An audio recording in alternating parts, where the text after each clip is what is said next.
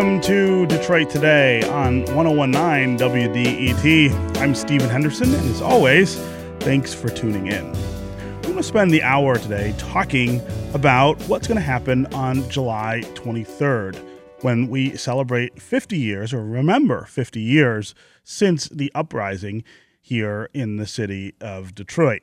I want to talk to you, the listeners, about your stories from 1969 or 1967, the things that you remember, the things that frame those memories for you. And, of course, we want to talk about language. How does the language we use to describe events, historical and current, craft the way we feel about those events? Think about words like thug or looting or chaos or massacre. How are these used in the media and in everyday conversation, and how much does it matter and affect our long-term memories, the way that we use those? These words carry weight, but how significant is that weight as we shape our thoughts and beliefs about something like the uprising and civil disobedience of 1967 here in Detroit? Why do we choose to use words like riot or rebellion? We want to start today with Robin Queen, who is the department chair and professor of linguistics at the University of Michigan. Thanks, and thanks for having me on, Stephen. Yeah. So as I said in the intro, words matter, and it's not just about being accurate in the way that we use words to describe things. It's about the power, the emotional power, the cultural power of words.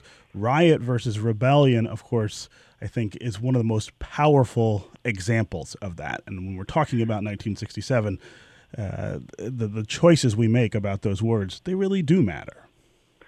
Yeah, they really do. And part of what makes them matter is that we believe they matter, right? One of the things that's very interesting about words is there's different ways that they sort of get caught up in our cultural moments. So one of the ways is how we actually define them. So like you mentioned, at one level, we all sort of think of words as having there's an accurate, clear definition. Mm-hmm. But actually, that's not really how words work. Many words, and especially common words, have all kinds of meanings, and those meanings come out as we use them. Now, they're sort of constrained in certain ways, but you can think of all kinds of words that can mean different things in different contexts with different inflections. So the word itself is not really the carrier of that power. The power comes from us as people using words with one another. So that's one of the ways words really matter, that we really believe they matter. The other way that they really matter is in which words get chosen for what kinds of events, right, and especially whose words get chosen. Yeah. So in the Detroit uprising case, the difference between riot and rebellion is not really about what does riot mean and what does rebellion mean. Which one of those most accurately captures the event. In that particular case, it's more whose choice gets to be the dominant choice, and that's a matter of social struggle, social negotiation. We can pin that on words, but the words themselves are really the carriers for all kinds of really social dynamics between people. Right. And it really matters. It really matters who the speaker is when those words Absolutely. are spoken, and who the object of the words are, the listener or the person being talked about. Absolutely. So, a really good example of this that everyone will, of course, be familiar with are various epithets or bad words that mean something very different when used by a member of one group to describe a member of a different group than when used internally among people in a single group for one another. Often those references are joking. There's all kinds of ways in which the meaning of that term actually derives from who used it and who they used it towards. Right. This is Detroit Today on 1019 WDET. I'm Stephen Henderson. My guest is Robin Queen. She's the department chair and professor of linguistics at the University of Michigan. We're talking about the power of language when we talk about the 1967 uprising here in Detroit. Some people say it was a riot. Other people say it was a rebellion. What do they mean when they use those words, and what power do those words have in our culture? Robin, I want to ask you about words changing over time. Right. The word riot means something a little different today than it did probably 50 years ago. Rebellion sort of means something different than it did then. Talk about how those words have sort of morphed around this incident in 1967. Right. So, I mean, I think what you see, especially with Riot, is a notion of a sort of chaos, of indiscriminate violence, really. Whereas Rebellion, you see more a sense of a sort of that there's a message behind the actions, that the actions are done intentionally to make a very clear point. I'll have to be honest and say I don't have as strong a sense of how those particular words have changed their meanings over time, and particularly in relation to the 67 events. But words really do shift quite a bit in time, because we use them and our context is constantly changing. If you think of a word, just to give you one example, a very old example, the word deer, of course, means a very specific animal. Yes. But earlier, it was a much more general term for animal in general. So it didn't mean that specific one. It meant a general one. And over time, in English, it got kind of narrowed to be a very specific thing. The word dog did something very similar. So, I mean, words are constantly changing as the context in which they get used changes. So, like I said, I'm not as familiar with how riot and rebellion specifically were being used in 67, but certainly now I think riot really captures the kind of chaotic notion of violence in a way that rebellion doesn't. Riot also seems to be very, leaderless and just kind of, like I've said a couple times, chaotic. Right.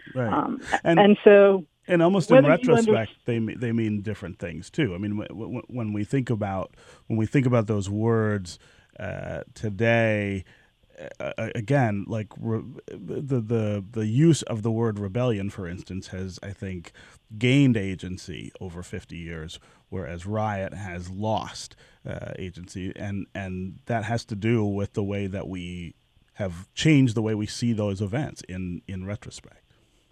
Sure, and I think especially with a term like rebellion, the idea that there's a message behind the activity.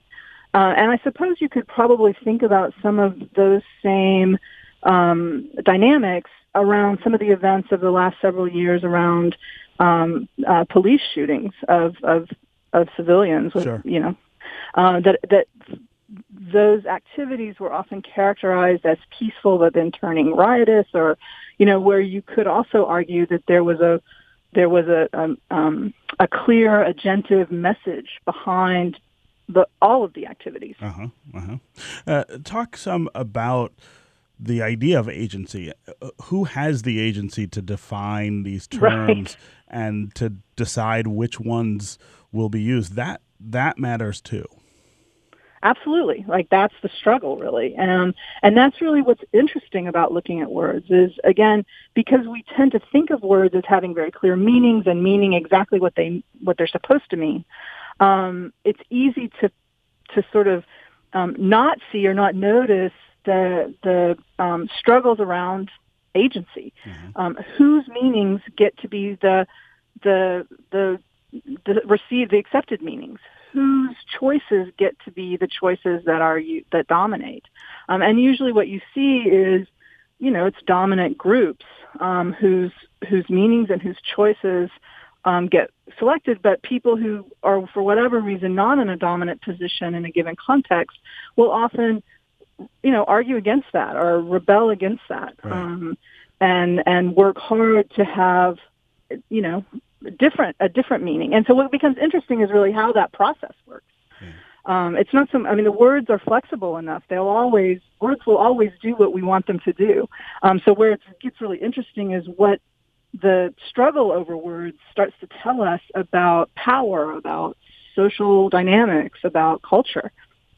Yes. Okay, Robin Queen, Department Chair and Professor of Linguistics at the University of Michigan. Thanks very much for joining us on Detroit Thank Today. you. Absolutely. Have a good afternoon. All right, we're going to take a short break, and when we come back, we're going to continue our conversation about Riot versus Rebellion and the 67 uprising. And, of course, we want to hear your memories of the incident, your thoughts about those words. Stay with us on Detroit Today.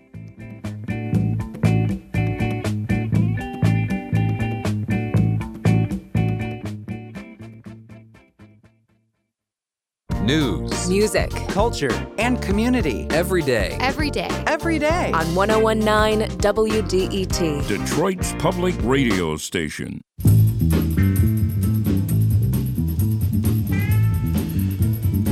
You're listening to Detroit Today on 101.9 WDET. I'm Stephen Henderson, and as always, thanks for tuning in. We have been talking about the words we use to describe the social unrest in 1967 and other historical events, and how the words we use to describe those events affect our perceptions of those events. What about the people who were here when the violence broke out? What words did they use to describe the unrest, and why did they use them? How do their memories of those days affect the way they describe them today? We want to spend the rest of the show today talking about that with two people who know an awful lot about 1967 here in Detroit. Ike McKinnon is retired deputy mayor of Detroit and a former Detroit police chief. He was a Detroit police officer during the summer of 1967. Also with us is Melba Boyd. She is a distinguished professor of African American Studies at Wayne State University. Melba and Ike, welcome to Detroit Today. Thank you. It's good to be here. Sure. Thank you. We also want to hear from you, the listeners.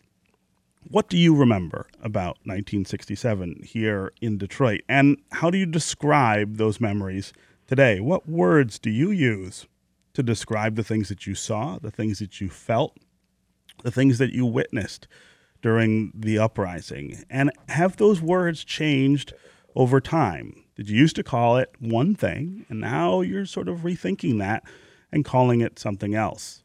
Words matter, and it's okay that we have sort of changing perceptions of those words. I'm really curious among the listeners how that plays out. What words do you use to talk about 1967? 313-577-1019 is the number on the phones. That's 313-577-1019. You can also go to the WDET Facebook page and put your comments there, or you can go to Twitter and hashtag Detroit Today, and we will work your comments into the conversation.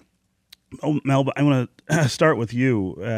Talk about the words we use to describe 1967 and why we use those words and what they mean. They are not just descriptors.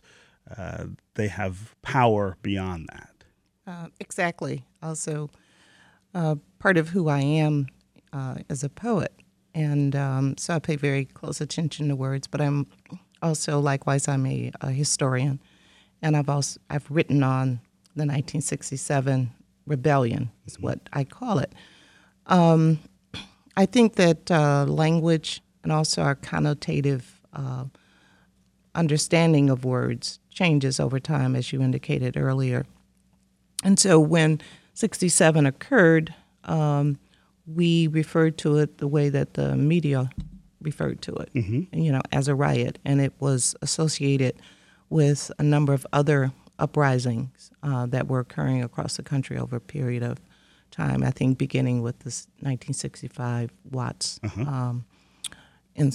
rebellion. And I think that, but as a person who has studied it and had conversations with other scholars and looking at the details of that historical occurrence, it was more than the idea and the use of the word riot. A riot tends to be a conflict between, sets of people, Sure. shall we say. So we had, for example, in 1943 in this city, we had a race riot. It was a actual physical confrontation and conflict between black people and white people in the city of Detroit. Yes. But also, we should remember in 1943 that when the police so-called attempted to quell that riot, they basically supported and attacked, supported the white side and attacked black people as well. Mm-hmm. However, it was what instigated that had to do with racial conflict between black and white people, also precipitated by certain policies and discriminations that existed. But it's very different when you look at 1967 because that particular historical event was precipitated by severe police repression of black people and people of color in the city of Detroit. And so what leads up to that particular explosion had to do with another example and an extreme and unnecessary behavior on the part of police officers who went into the Blind Pig that night. And it was ironically the celebration of the coming home of 2 Vietnam vets. Mm-hmm. So you can just imagine the feelings in that room where you have 2 young men who have just survived war, quote unquote, defending democracy, and then you have them return to the same kind of disregard and abuse in their own hometown. So the response really was, I think, the consequence of ongoing repression and also people being really just fed up with it. And so it was the perfect storm, essentially. Yeah. So it was a response to police, and the police as an organization, an institution that represents the government and empowered to actually punish people with impunity, in particular black people with impunity. So that makes it a rebellion. That's what you're rebelling against the state. You're rebelling something against. Very specific. It's very specific in that sense. It's not just the idea of a riot indicates that you have black people just wilding out because they want to like break in stores and take things and, be unruly and uncivil. And that's not the root cause of what instigated, in particular, that the rebellion here in Detroit in '67. Yeah. McKinnon, you were a police officer at that time, one of the few African-American officers on the force at that time. Talk about how you use words to describe the things that you saw and experienced during that uprising. Is riot the right word for some of what we saw, or is rebellion a better descriptor? It's interesting for me because as a young police officer in the police academy in 1965, we were taught that any time there was this kind of behavior, it was a riot. But the reality is that I don't think that, and I know that, most law enforcement people did not think about causes. And as Melba just said, we go back to 43, but let's go back, let's take in the 50s and what caused certain things to occur.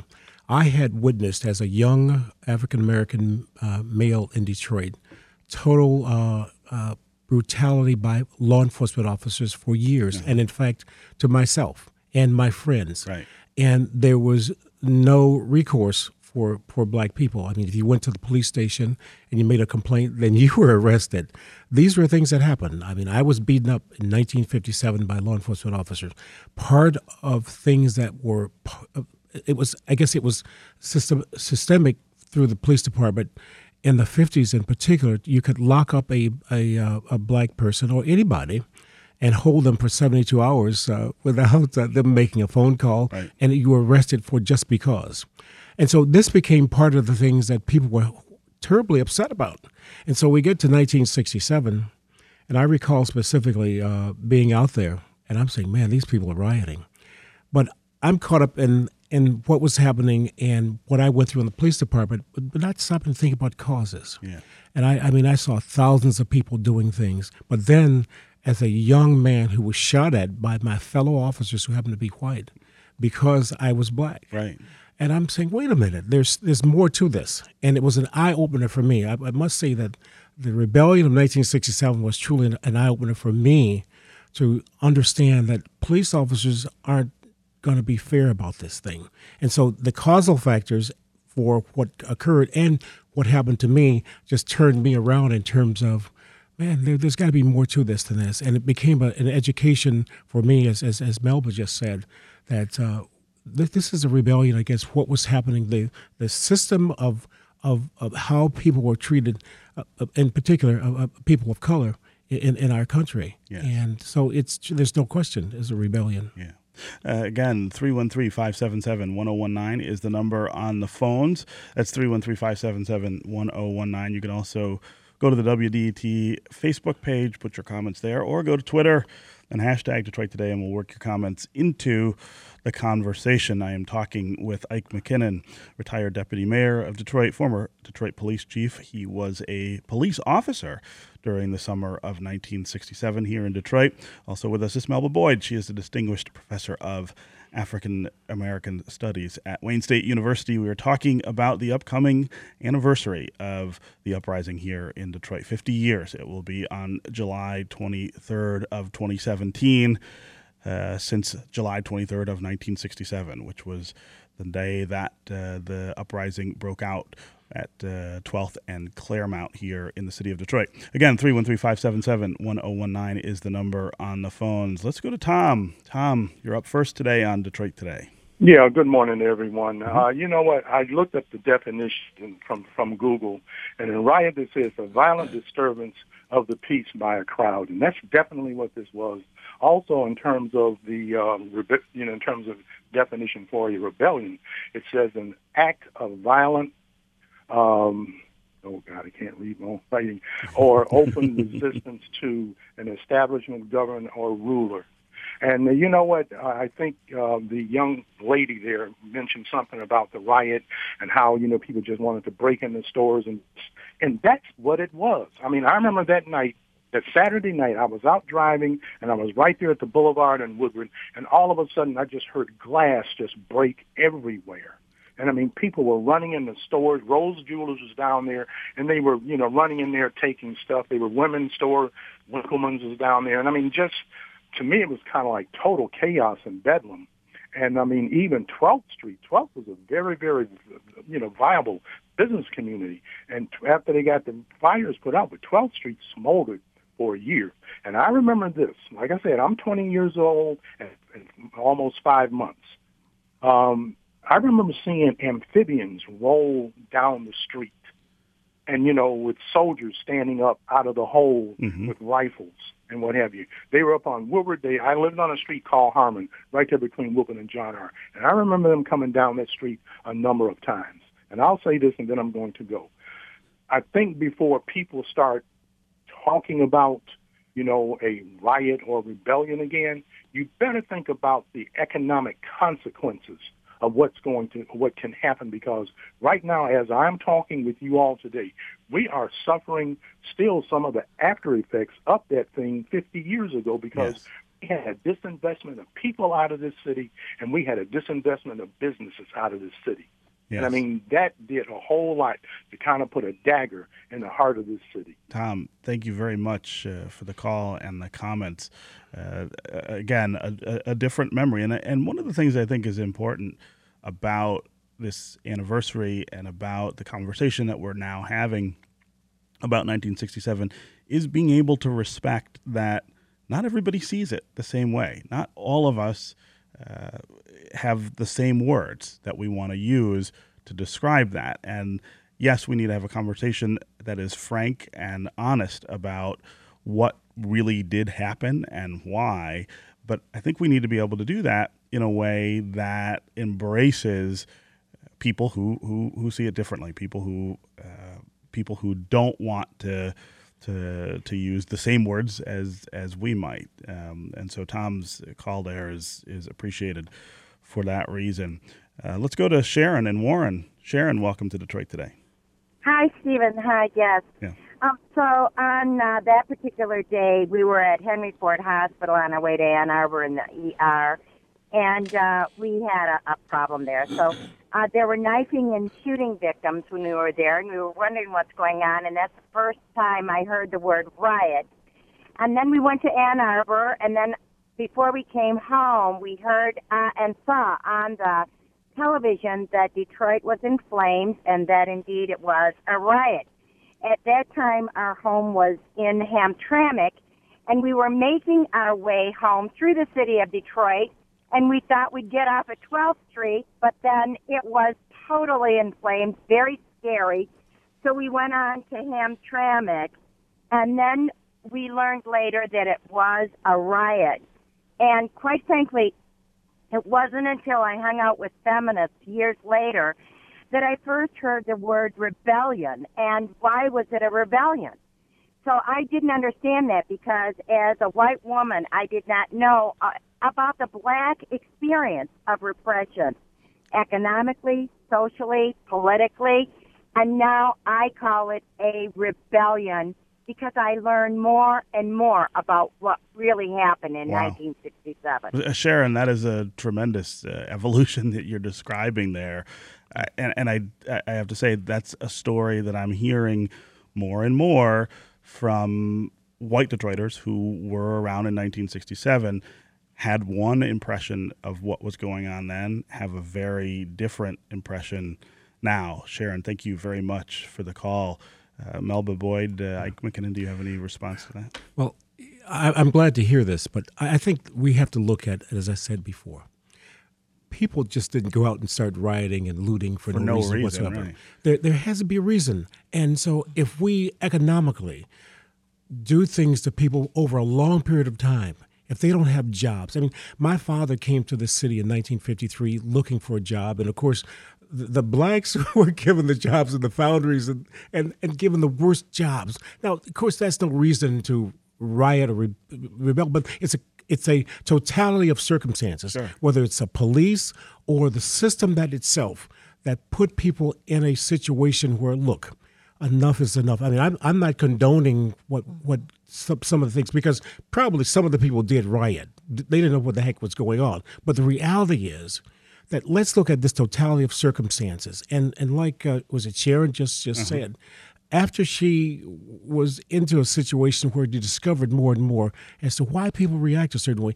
If we go and look at the young lady who left Detroit, Viola Liuzzo, and fought for civil rights. How many people are going to do that? And of course, we'll have people who have different terminology for this, but she's one of those people like Sharon who understood and understands this is why people behave in a certain way. Yeah.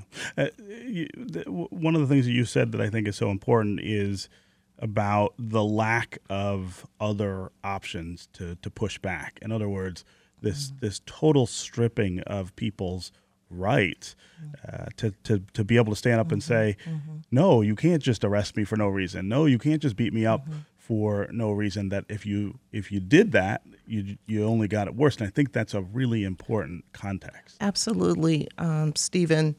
I think that what people don't fully understand, because communities were so segregated, they were not aware. They only assumed that black people had the same rights as everyone else.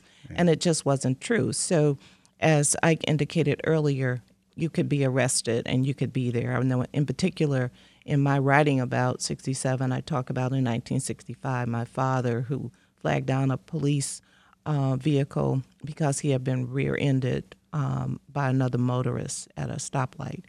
And they just waved the white motorist away, and they cuffed him and started beating him on the street and took him to the precinct, put him in the lower level, chained him to a chair, cuffed him to a chair rather, and anyone who felt like coming and punching on him, they could do that.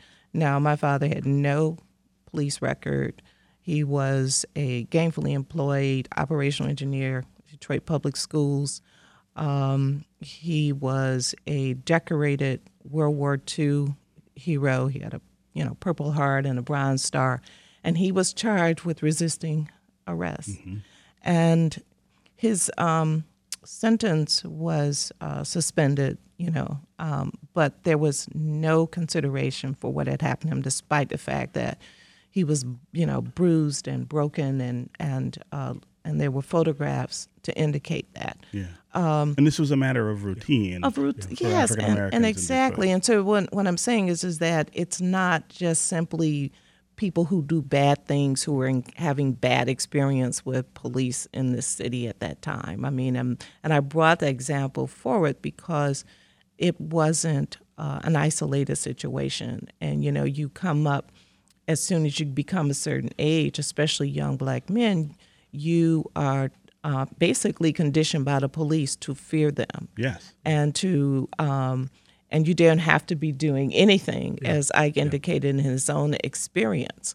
So I think that one has to consider what were the circumstances that precipitated the situation. Now, of course, no one is trying to indicate here that in the case of a rebellion, it was limited. There were instances where people took advantage of the situation. But also you have to remember, how was the circumstances portrayed in the media? You did not see what the police were doing, how they were shooting up buildings. Right. All you heard was they were saying there were snipers shooting at the police. The snipers were returning fire, but you don't see what the police are doing and how the police are shooting up buildings and what's happening, you know, to the people who are being arrested and so forth. And so you have to also be very much aware. Of course, there was loss, but at the same time, I like to think about Robert Kennedy's statement in 1968 when he said, repression breeds retaliation. Yes, yes. Let's go back to the phones here. Lee on the east side. Lee, welcome to Detroit Today. Hi, how are you? Yeah, good.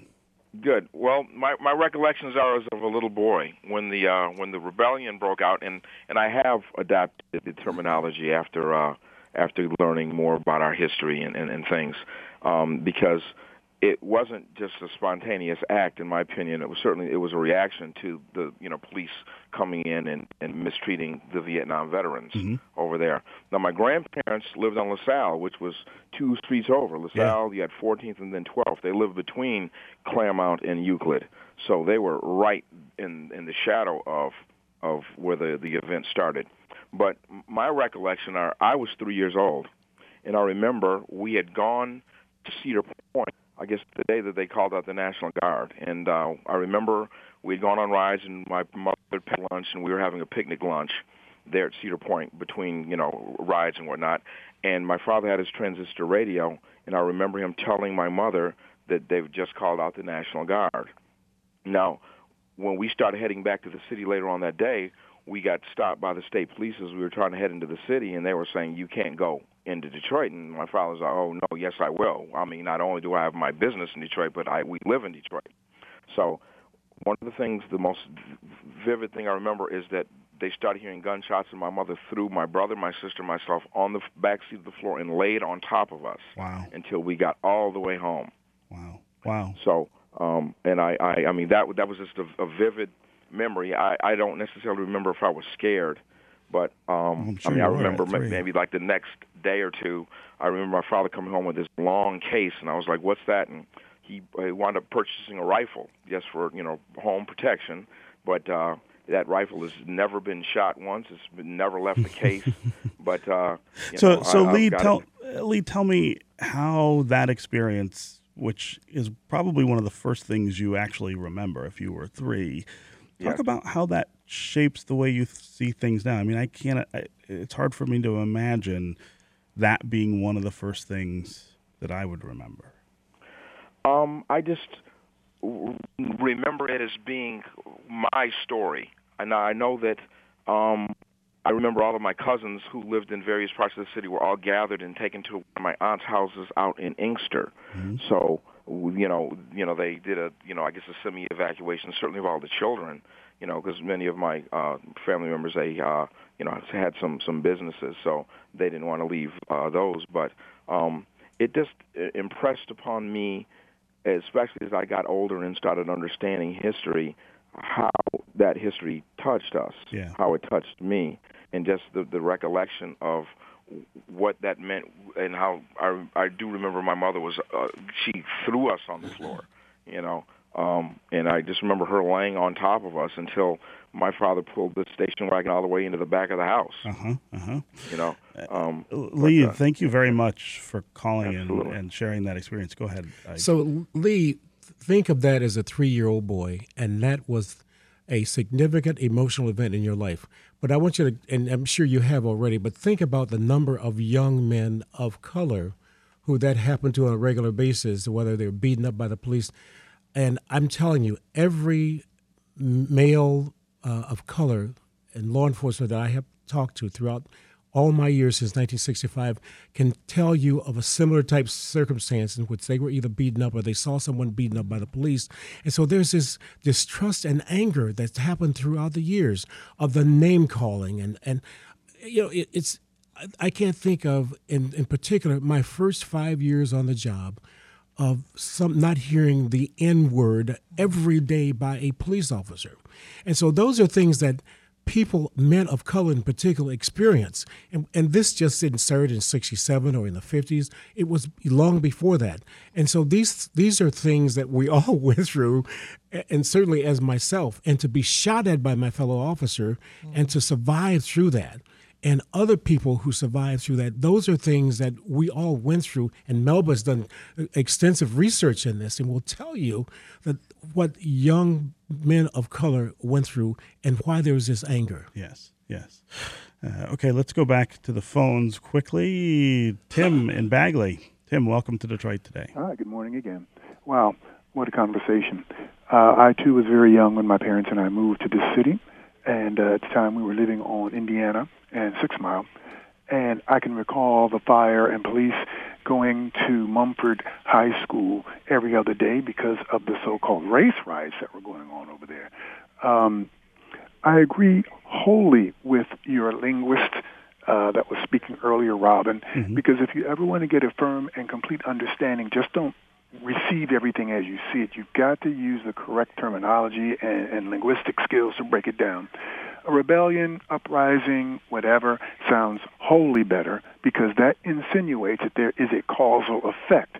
When you just say riot, you do one thing and one thing only. You destroy the perspective of what's going on here. As your second caller stated, we have not recovered since because certain people tend to believe that, wow, those people do certain things and those people need to be isolated. We need to disinvest from the city because of those certain people.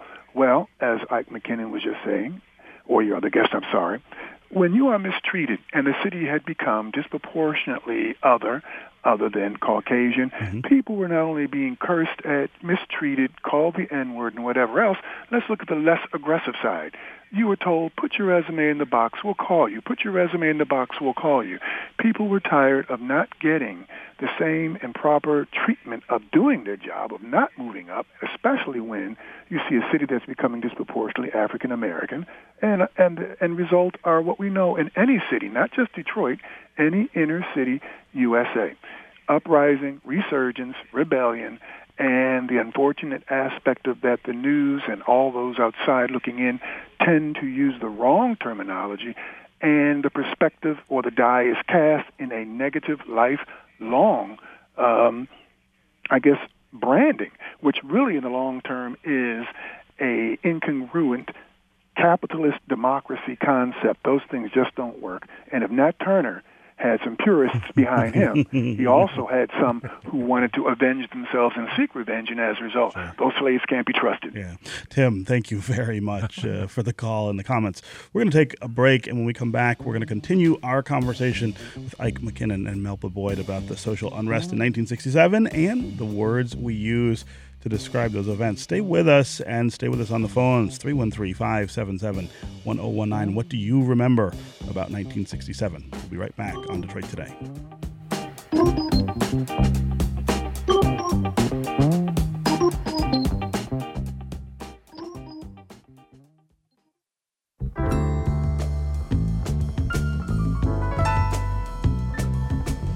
You're listening to Detroit Today on 1019 WDET. I'm Stephen Henderson, and as always, thanks for tuning in. We are talking about the summer of 67 here in the city of Detroit. On July 23rd, we will commemorate the 50th anniversary of the uprising of that summer. We want to hear from you about your personal experiences. What was it like during the uprising, if you were alive and here in the city of Detroit at that point? And tell us how you describe those experiences. What words do you use to talk about 1967? Do you say that what happened was a riot? Or maybe you think it was a rebellion? Or maybe you think there is another word that is more appropriately attached to the things that we saw? 313-577-1019 is the number. That's 313-577-1019. You can also go to the WDET Facebook page, put your comments there, or go to Twitter and hashtag Detroit Today, and we will work your comments into the conversation. Ike McKinnon, we've talked to you before about your experiences as an officer during the riots or during the rebellion, and the awful things that happened and that you saw, things that your own colleagues on the police force did to you. Melba Boyd, I'm curious about your memories of 1967. Okay. Well, as I was saying during the break, I had just graduated from Pershing High School, 1967, class of 67. And I was really just turned 17. I was quite young and just really looking forward to going to university in the fall. And so actually I grew up in a neighborhood called Kona Gardens. Mm-hmm. So we were quite a distance away from the site. From the site. So I actually didn't even see smoke. I mean, that's how far away we were, at 7 Mile Road and in Conant. Mm-hmm. But for me, it was bizarre in the sense that I was seeing it on the television. Certainly not going into the area because it wasn't safe. But seeing that imagery juxtaposed with war imagery coming in from the Vietnam War, made it so surreal because the tanks came in and the soldiers are there. And then the next, they're showing Detroit on the national news, and then they're going to Vietnam. And it was just, for me, a very surreal sort of moment to see my city, in this state, and then see, what's happening in the war. Mm-hmm. And at that time, my oldest brother was in the Marine Corps, and so we were always watching the news.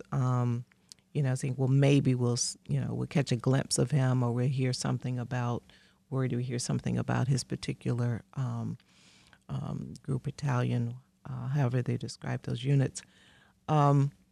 So it was very conflicting for me, and also very terrifying because I never thought that what had happened in some of the other cities would actually happen in Detroit.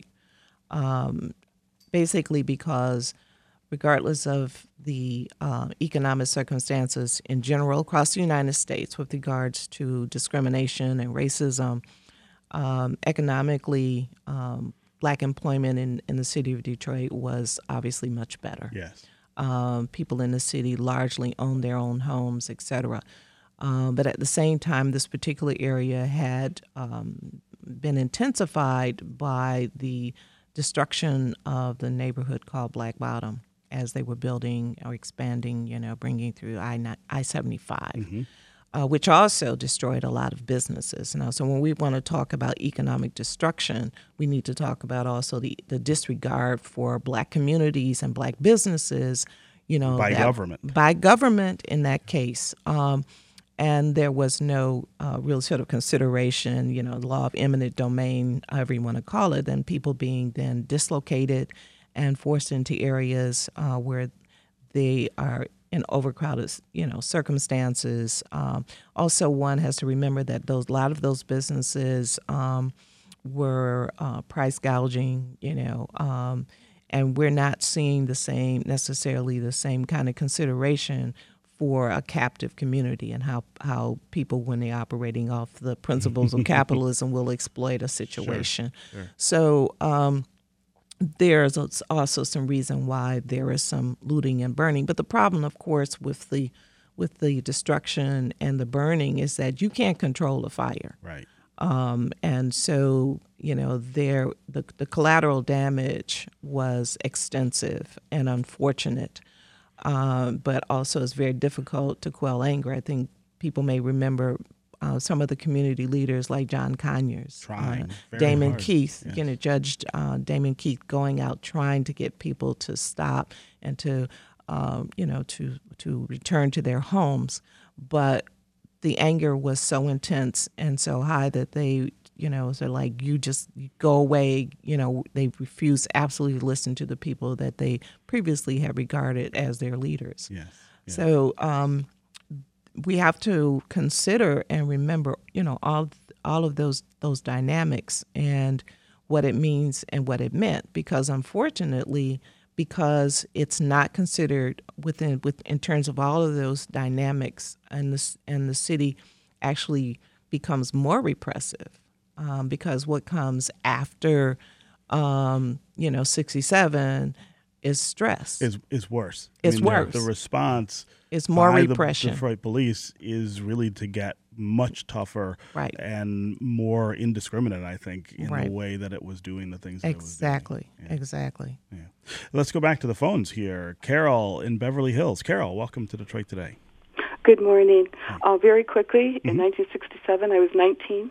I had just finished my freshman year at the University of Detroit. I was still living at home. I got home from my summer job, saw the news on my black and white TV, and thought, oh no, I've got to get out of here.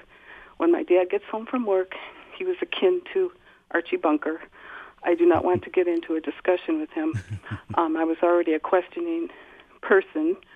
And since then, I began reading James Baldwin, Richard Wright, to this day, Ta-Nehisi, Michael Eric Dyson, and so on. I have a question for you. Carol, I have a question for you first. Did you ever talk to your dad about what happened? Oh, yes. And what was, how did that go? Timing was everything. It depended what mood he was in. I had been called names by my own family. But my question to you is, why are some people searching for truth and want to hear other stories, listen to your program and read, and others never change?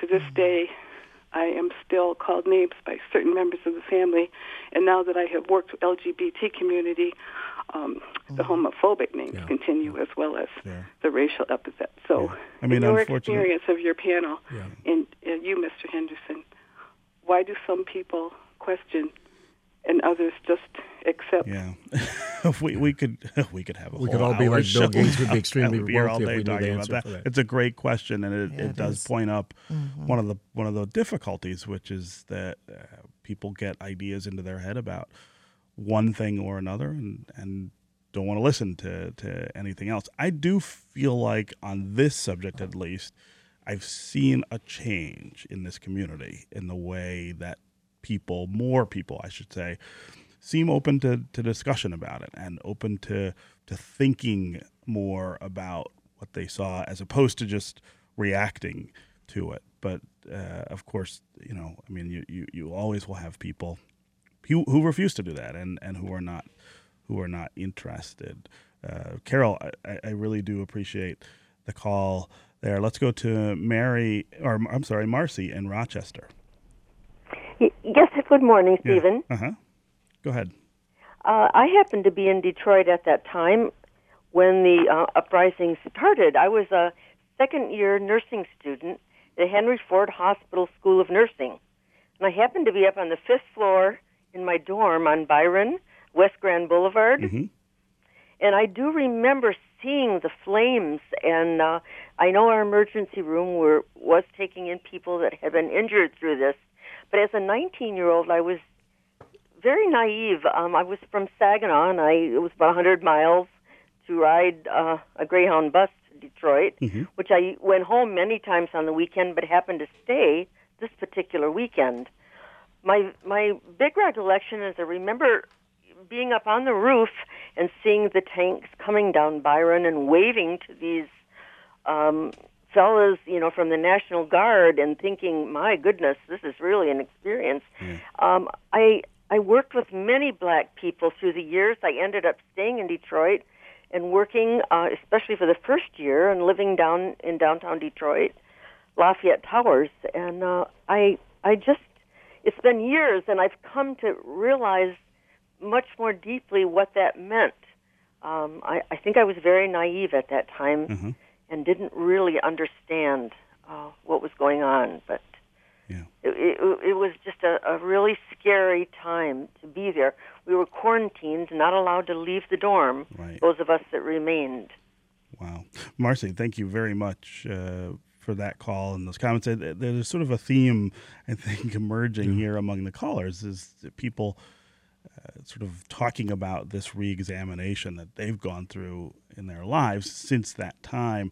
And perhaps that is one of the explanations for the sense that I have, that people seem more willing to discuss these things than they used to. We're almost out of time, but I want to read a Facebook quote that we have that I think really sums up this discussion really well. Robert on Facebook says, the terms riot and rebellion refer to the organization of the activity, not the justification. Rebellions, by definition, are organized violence against a government. Riots, by definition, are spontaneous violence by a group.